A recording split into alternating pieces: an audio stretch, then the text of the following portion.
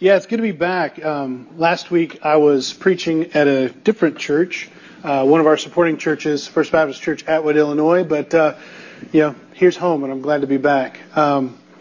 Please turn with me in your Bibles to Mark chapter 4. We'll be looking at verses 35 through 41. That's page 839, 840 in the Bibles there in the chairs. Do you guys remember how Mark starts his gospel account? Anybody? Gospel of Jesus Christ, the Son of God. The beginning of the gospel of Jesus Christ, the Son of God. Yeah. Mark begins by telling us his purpose. To tell, or maybe we should more appropriately say, to show us that Jesus is indeed the Christ, that He is the Son of God. Mark's reason for writing this gospel, this brief historical account, is so that we might know, so that we might believe, so that we might see with our eyes and be given understanding through the work of the Spirit to realize that Jesus is God's promised one, that Jesus is God's anointed King, that Jesus is the Messiah, that Jesus is God's own Son, not just begotten of God, but is God in the flesh. Mark wants us to understand that. And so he paints a picture for us in his gospel. And he doesn't simply just want to tell us, as if to say, hey, Brett, guess what? Jesus is the Christ, the Son of God. He wants to go beyond that. He wants to paint a picture. He wants to tell stories so that you can come to the conclusion on your own, so that you can see without a doubt that this is the case. I told you a while back that Mark is sort of the action hero comic gospel, right? It's less about words. Like he doesn't focus so much on the teachings of Jesus as much as he does the action or activity of Jesus. He wants us to see Jesus at work. He wants us to see Jesus' authority come out over and over and over again in the various events that he portrays. He wants us to understand who Jesus is and why He came and what it means to follow Him. And so He's given us event after event and situation after situation and account after account to force us to answer this question. Who is Jesus? Who is He really? So far, Mark has demonstrated time and time again the authority of Jesus. An authority established first at His baptism when God thunders down from heaven declaring, "This is my beloved Son in whom I am well pleased." But event after event, you see it happening again and again and again. You see Jesus' authority over people and that He calls them and immediately they get up, they leave everything behind and they follow Jesus. You see His authority to teach. That He doesn't teach like the religious leaders of the day. No, His teaching has authority. It has power. And it leaves the crowd, it leaves the audience just awestruck and amazed by His authority. He has authority over evil spirits. We've seen Him cast demons out with just a word of His power. We see His authority over sickness, over disease, over disability. We see His authority over sin. Having in Himself the authority to forgive sin, an authority that belongs only to God. We see Him having authority over the law. He is the Lord of the Sabbath. He has established Himself as the authority over the law because He is fulfilling and will fulfill perfectly every letter of the law. And today we'll see Jesus has authority over nature. He will speak and this terrible storm will be stilled. In each of these accounts, Mark doesn't just tell us who Jesus is. He shows us who Jesus is. He paints the picture so that we can come to terms with this question. Who is Jesus? Who is this man? He challenges us with that. Do you believe this? And if He is who He proves Himself to be, then we are obligated to follow Him. So again, let's read Mark chapter 4. Verses 35 through 41, and that's page 839, 840 in the Bibles there in the chairs. It says, "On that day when evening had come, Jesus said to them, 'Let's go across to the other side.' And leaving the crowd, they took Him with them in the boat, just as He was, and other boats were with Him. And a great windstorm arose, and the waves were breaking into the boat, so that the boat was already filling. But He was in the stern, asleep on the cushion. And they woke him, and they said to him, "Teacher, do you not care that we're perishing?" And he awoke, and he rebuked the wind, and he said to the sea, "Peace, be still." And the wind ceased, and there was a great calm. He said to them, "Why are you so afraid? Have you still no faith?" And they were filled with great fear and said to one another, "Who then is this, that even the wind and the sea obey him?" In this passage, we see a great storm, a great calm, and a great fear. First, let's look at the great storm. In this passage, the context of this passage, we see Jesus doing what he's always doing, right? That he's there alongside the Sea of Galilee and he's preaching. He's doing what he does. The crowd is so large at this point that he now actually has to get in a boat so that they won't crush him. There's so many people around listening to what he has to say. He's there. He's been preaching more than likely all day, and he's getting ready to set out. We saw recently that Jesus' ministry objective has changed a little bit in that now when he speaks to the crowd, by and large he teaches in parables rather than just preaching openly from the Old Testament in the synagogues like he did originally. Now he's outside, he's out in the wilderness, he's along the sea, and he's preaching in these parables, and he's giving explanation of everything to his disciples and to those who were intimately following him. On this day, after more than likely what was a long day of teaching these parables, of performing miracles, it was evening, and Jesus decided that they should just go.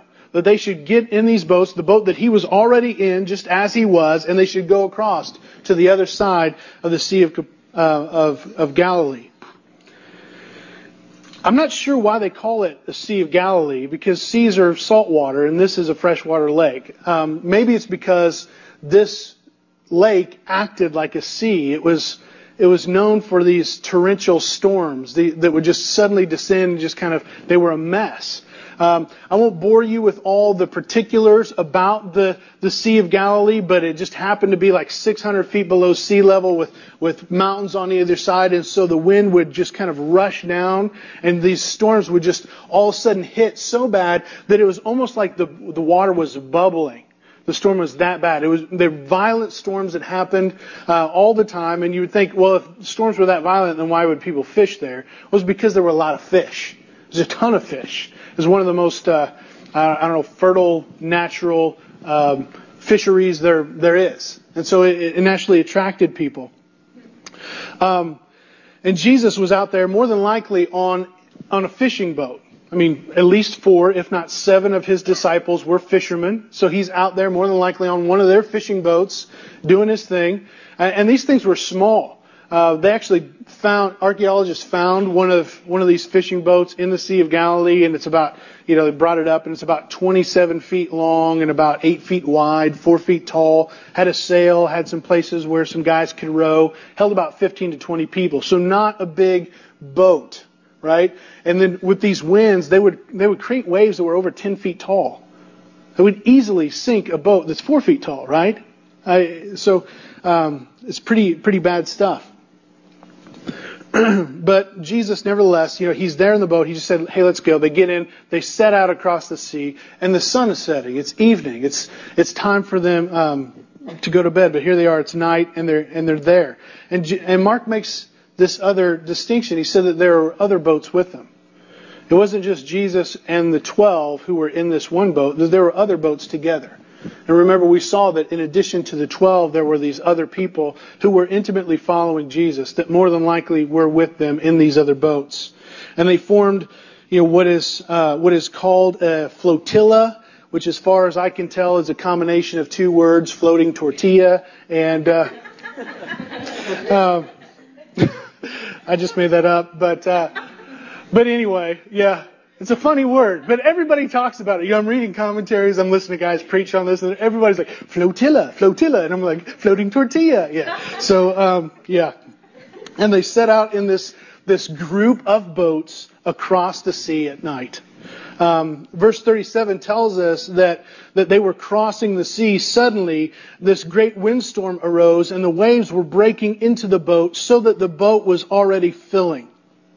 This is a great and fierce gale that suddenly descended upon them. These waves were raging around them, and they were pounding the boat and swamping these small fishing vessels. And this wind was howling. It was tearing at the sails. And these unbalanced sailors were being pushed to the edge. They were fearing for their lives. People were hunkered down in the bows of these ships, just trying to hang on. And they were afraid. Even these experienced fishermen, these sailors, knew that they were in danger. They knew that they were about to perish, and they feared for their lives.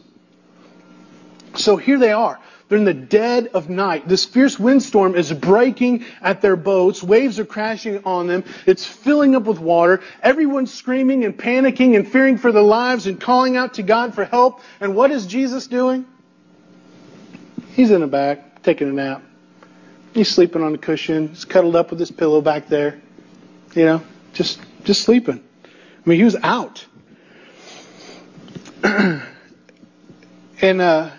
I get this image, and maybe I'm just weird or whatever, but I'm getting this image of Jesus like back there on the cushion, and he's holding his pillow, and this water is like splashing on him, and the wind is blowing his hair around, and he's probably, he's floating a little bit because the water is filling up the boat. I mean, this is the kind of sick stuff that I get, and it's not my fault really, because if you've ever seen the Jesus film, right? Have you seen that? And when they shot this scene, it's so funny because the actor's trying to pretend to be asleep, and you can see him just he's hanging on, trying as this boat is rocking back and forth, and he's trying not to drown as water is going up his nose and stuff. And so this is the kind of stuff that I get a picture of when I see this, and it's just amusing. And so, sorry, I don't mean to make light of the Word of God, but it cracks me up. I mean, just this image of Jesus being asleep on this boat.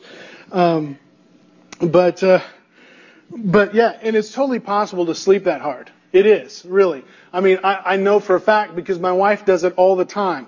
And I have, at least on one occasion, done that, and Phyllis and the Billingsleys can testify to that fact later. You can ask them about it.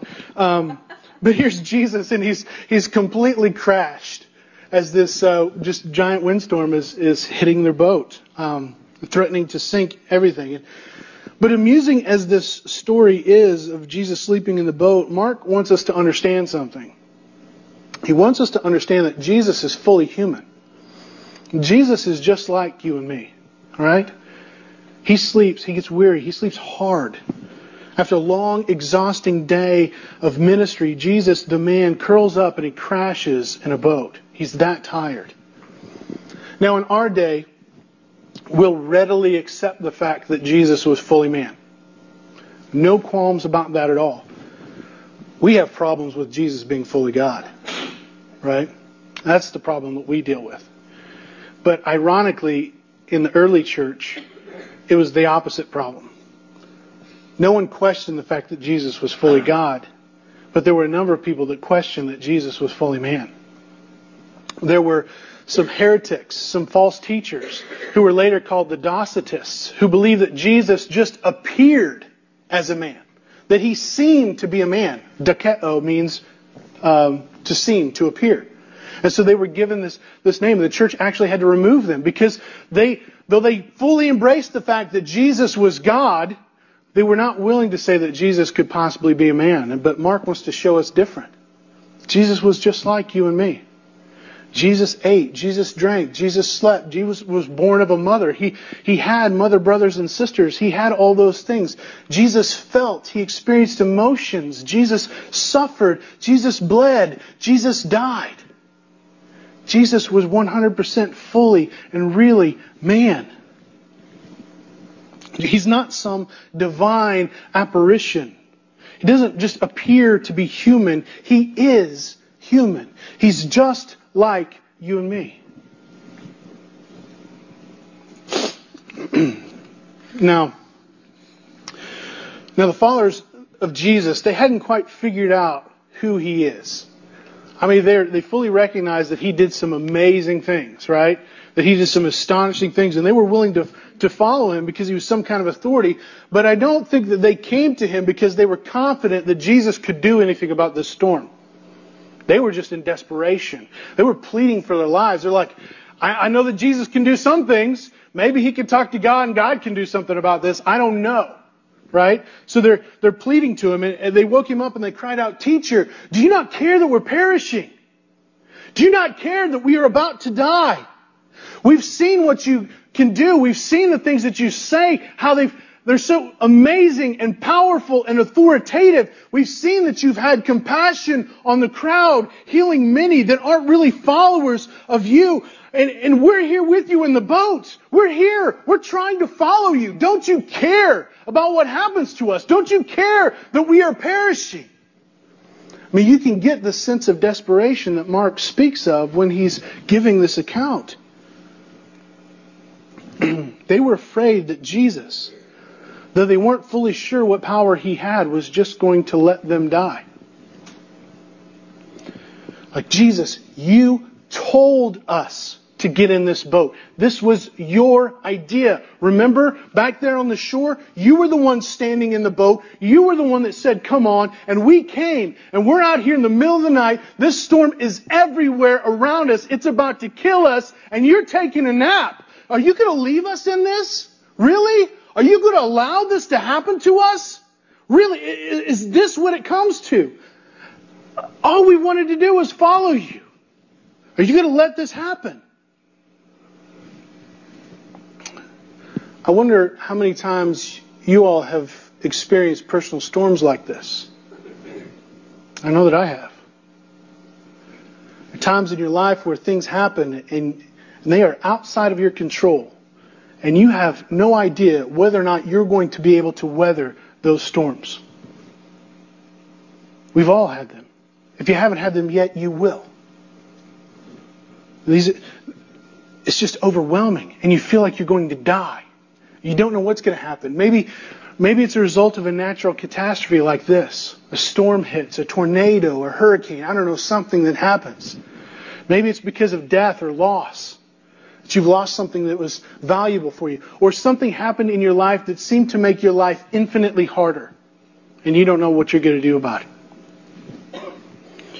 It might come even as a result of you trying to follow Christ. It can happen. Maybe your trials or personal storms are a result of, say, I don't know, maybe going and trying to plant a church in Champaign-Urbana. And all this stuff keeps happening to your family. And it's hard, you know. It's harder than you expect. Things are not going the way that you planned. And you're working, and you're just trying. And it's weighing on you so much that you actually suffer physical pain as a result of trying to follow God's call.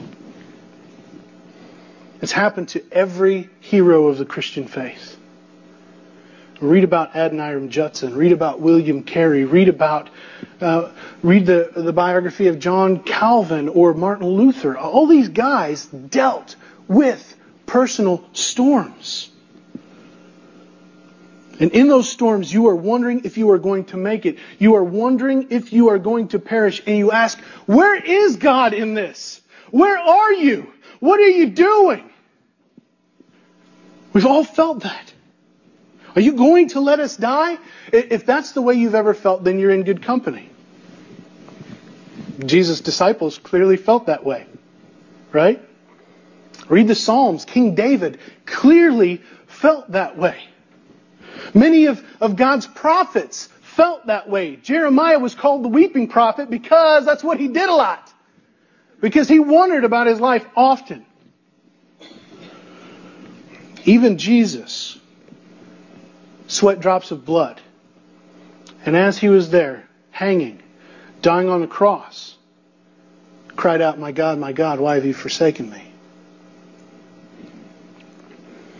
In one sense, it was right for the disciples to direct their attention to Jesus because this was no accident.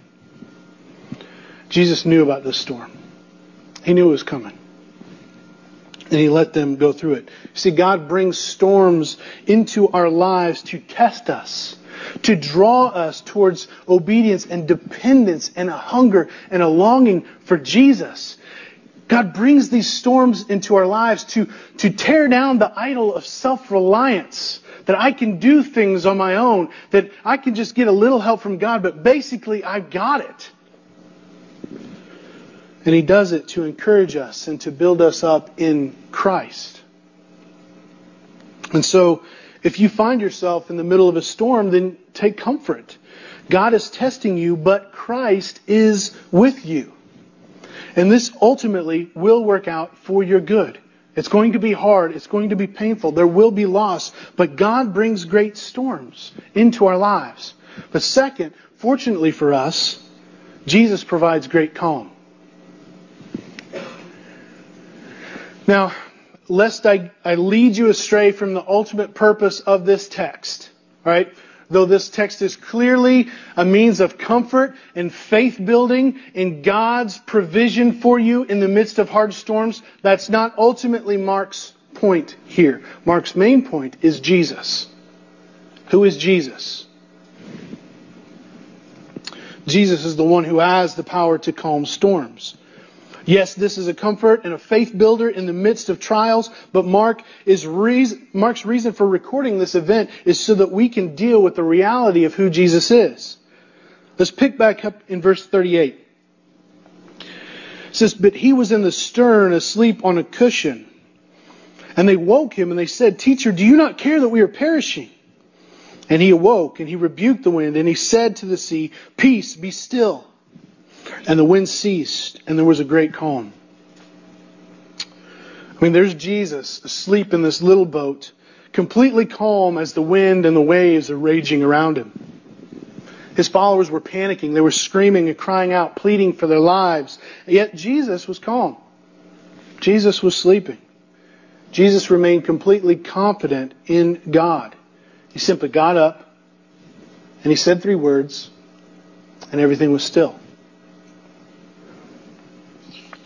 I think that Mark is intentionally simplistic about Jesus' reaction because he wants us to know that this is no accident. This did not catch Jesus by surprise. He knew about this storm. He knew about this test. He knew about God's plan and how it would lead him to the cross to die. That this was not his time. And so he could take complete confidence in God as this wind and these waves were whirling around him. He was completely calm. And with complete authority, the authority of God, like we've already seen so many times before, Jesus woke up. He said 3 words.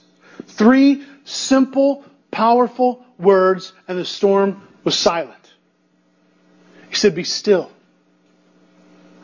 He said, "Peace." As soon as he said them, everything went completely calm. Completely calm. Now, I don't know if you've ever been in a windstorm, if you've ever been in the middle of a tornado or something of the like, but wind doesn't just stop, right?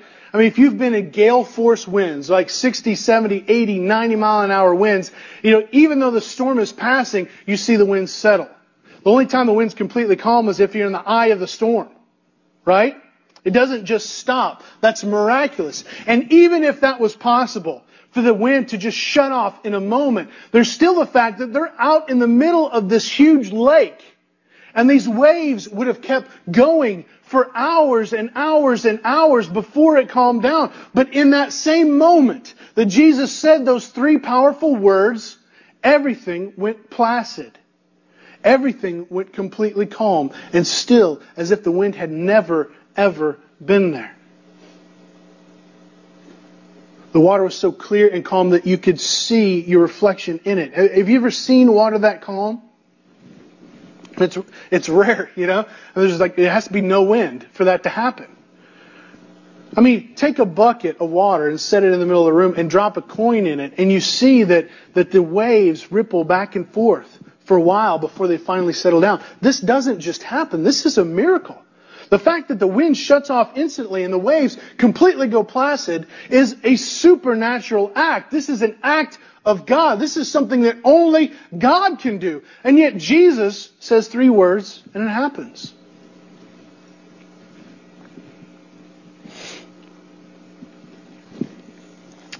And that's Mark's point. Only God can still the wind and the waves like that. There are dozens of passages in the Old Testament that speak of God's power to control the wind and the waves. Here are a few from the Psalms. Psalm 65, 5 through 8 says, "By awesome deeds you answer us with righteousness, O God, our salvation, the hope of all the ends of the earth and of the farthest seas, the one who by his strength established the mountains, being girded with might, who stills the roaring of the seas, the roaring of their waves, the tumult of peoples, so that those who dwell at the ends of the earth are in awe at your signs." Psalm 89 verse 9 was read earlier. It says, "God, you rule the raging of the sea, and when its waves rise, you still them." Or Psalm 107 verses 23 through 30. "Some men went down to the sea in ships, doing business on the great waters. They saw the deeds of the Lord, his wondrous works in the deep. For he commanded and raised the stormy wind, which lifted up the waves of the sea. They mounted up to heaven, and they went down to the depths. Their courage melted away within their evil plight. They reeled and staggered like drunken men, and they were at their wits' end. Then they cried out to the Lord in their trouble, and he delivered them from their distress. He made storms be still, and the waves of the sea were hushed. Then they were glad that the waters were quiet, and he brought them to their desired haven." Only God has the power to control the wind and the waves. Yet Jesus speaks and they obey him. We see Jesus has the authority over nature. Mark wants us to understand that Jesus is the authoritative Son of God. He has authority over the wind. He has authority over the waves because the eternally existed Son of the Trinity created and sustains them. The wind and the waves listen to him because he is their creator and they recognize his voice. You see this in John chapter 1. You see this in Hebrews 1 through 4. You see this in Colossians 1. My community group's going through that right now. And actually, we talked about this last week in chapter 1, verse 16. It says, "For by him all things were created." Him, Jesus. "In heaven and on earth, visible and invisible, whether thrones or dominions or rulers or authorities, all things were created through him and for him." Jesus created all things. He sustains all things. Therefore, he has authority over all things. Again, Mark is trying to force us to wrestle with this question of who is Jesus? How is it that even the winds and the waves obey him? He wants us to see that Jesus is none other than the Christ, the Son of God. He speaks and nature itself obeys him. That's the kind of power, that's the kind of authority that Jesus has. Yet there's another psalm, in addition to the 3 that I just mentioned, that this passage drives us towards. It's Psalm 46. And it says, "God is our refuge and strength, the very present help in trouble. Therefore we will not fear, though the earth gives way, though the mountains be moved into the heart of the sea, though its waters roar and foam, though the mountains tremble at its swelling." We see this in our example of the true rock and refuge, Jesus. And then God says this in Psalm 46, verse 10. It says, "Be still and know that I am God." See the connection? "I will be exalted among the nations. I will be exalted in the earth. The Lord of hosts is with us. The God of Jacob is our fortress." Friends, this is not just a man. In Jesus Christ, the Lord of hosts dwells with us. We cannot minimize this or put it aside. We must deal with this man who says, "Be still." Either to trust him, to believe in him for who he is, or to reject him, instead choosing to remain in the dread of the raging sea. Those are the options that we have. Either way, this great storm and this great calm leave us third with a great fear. It says, as soon as Jesus stilled the sea, he turned to his disciples and he said to them, "Why are you so afraid? Have you still no faith?" And they were filled with great fear, and at once they said to one another, "Who then is this that even the wind and sea obey him?" The disciples, they weren't completely sure about Jesus. They hadn't come to a definite conclusion on who he was yet. Had they truly believed that Jesus was the Christ, the Son of God, then they would not be so afraid, because faith casts out all fear. Had they truly understood at that point who Jesus is, they wouldn't have asked the question, "Who then is this?" Though they had feared for their lives just moments before, now that Jesus has calmed the storm, real fear has set in. It says that they were filled with a great fear. Not like the fear they had before. They thought they were afraid before, but now they are really, really terrified. You know, it's one thing to have a storm raging outside your boat. It's another thing to have God inside your boat. The creator and sustainer of the universe was standing in their boat. And they panicked. They freaked out. They were filled with great fear. And you see this over and over again as people come face to face with God. Abraham in Genesis 18 said he called himself ashes and dust when he stood before God. Manoah, the father of Samson, just said to his wife, he's like, "I've seen the Lord and we are going to die." Ezekiel falls to the ground and he hides his face. He's only willing to look upon the train of God's robe. He is so afraid, hiding his face before the Lord. John fell over as dead. Daniel, when he saw the angel of the Lord, felt sick to his stomach and was sick for days.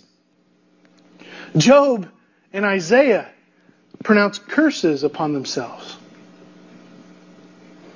It's a terrifying thing to stand in the presence of God. Because if you see Him, then He sees you. If you see His glory, then He sees your sin. And you know that you are undone. You want to duck and run. You want to jump out of the boat. For them, there is no other explanation. They were just eyewitnesses to a supernatural act of God. And they were in shock. They could not get over it. They couldn't fully comprehend what this meant. And so they were afraid. And they were right to be afraid. But the question that they pose is Mark's question for us. A question that each of us have to answer. Who is this then that even the wind and sea obey Him? This event, this question should grip us. We should have to wrestle hard with this. We too should be shocked and awed by this event. This is not some story. This is what Mark is saying happened in the life of Jesus. And if this happened, we've got to deal with it. We have to come to terms with it. We might try to simply dismiss Mark's account as an embellishment. Maybe the storm wasn't really that bad. Maybe they misunderstood and it just kind of happened to be coincidental. And so this led them to think that Jesus is more than just a man. But we can't do this because these men in the boat, they died for this. We can't dismiss that. Who is this with such authority? Who is this that sees my sin and my rebellion against them? What can we do to be saved? Oh God, we are perishing. How will we be freed from this? What can we do to stand underneath this fear? What do I do about my unbelief? There was another man that was sleeping in a boat once as a storm was raging above. The sailors came down and they woke him. in desperation. What do we do? What do we do? What do we do? And he said, throw me in the sea, and the sea will be calm. There's the prophet Jonah. Right? We have one that's far greater than Jonah here. They woke him. He stood up. And he said, peace, be still. And the storm was calm. But more power than that, this is one who would later sacrifice his life, like Jonah did, willing to be thrown into the depths, not only to bring peace to a raging sea, but to bring peace to the soul of sinners. Sinners just like you and me. This man, Jesus, having all authority and power of God, because He is God, died on the cross for fear, for our rebellion, for our unbelief. And He rose from the grave to satisfy God's wrath against sin, so that if we truly repent of our sins, we turn away from it and believe in Jesus, then we will be saved. We will be reconciled to God. We are freed from the storms of life. Not that we won't have to go through them, but that they will not ultimately gain victory over our souls. Our souls are not lost in that sea. They are saved. They are reunited and reconciled with the God who has all power and control over the wind and the waves and restores us to complete union with Him. But we have to decide, who is Jesus? We have to come to terms with this. We've got to wrestle with it. And to be indecisive is to make a decision. There are only two ways. Either He is who He says He is, and we must repent and believe and follow after Him, or we choose to stay in the sea. We choose to perish.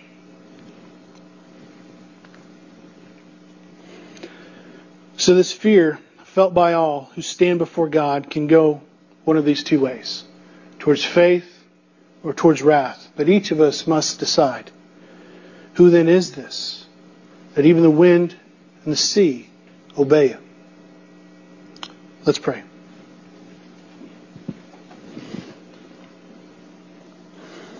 Father God, I pray for our souls right now. God, I pray that we would not just dismiss this as a story or a fable or some sort of, interesting event that happened years and years and years and years ago that is somehow disconnected from us. That this is a message for us. That this is an account of the life, the death, and the resurrection of Jesus. And we are obligated to it. God, I pray that we would be gripped by this account. That we would recognize the authority of Jesus Christ over all creation. He is the Creator. He is the Sustainer, the one who upholds. All things were created through Him, and all things were created for Him. And that includes us. God, I pray that we would be gripped by the fear of this. Not so that we could shudder in disbelief and continue in the same patterns, but so that we would recognize the fear of the Lord and the freedom that is found through the sacrifice of His Son Jesus on the cross. And then our souls might be at peace, though the water and winds are raging all around us. God, I pray that we would want this. Pray that we would recognize our need of this. God, forgive us of our rebellion against You. And thank You that those who have been justified by Jesus Christ have peace with You. It's in His name we pray. Amen.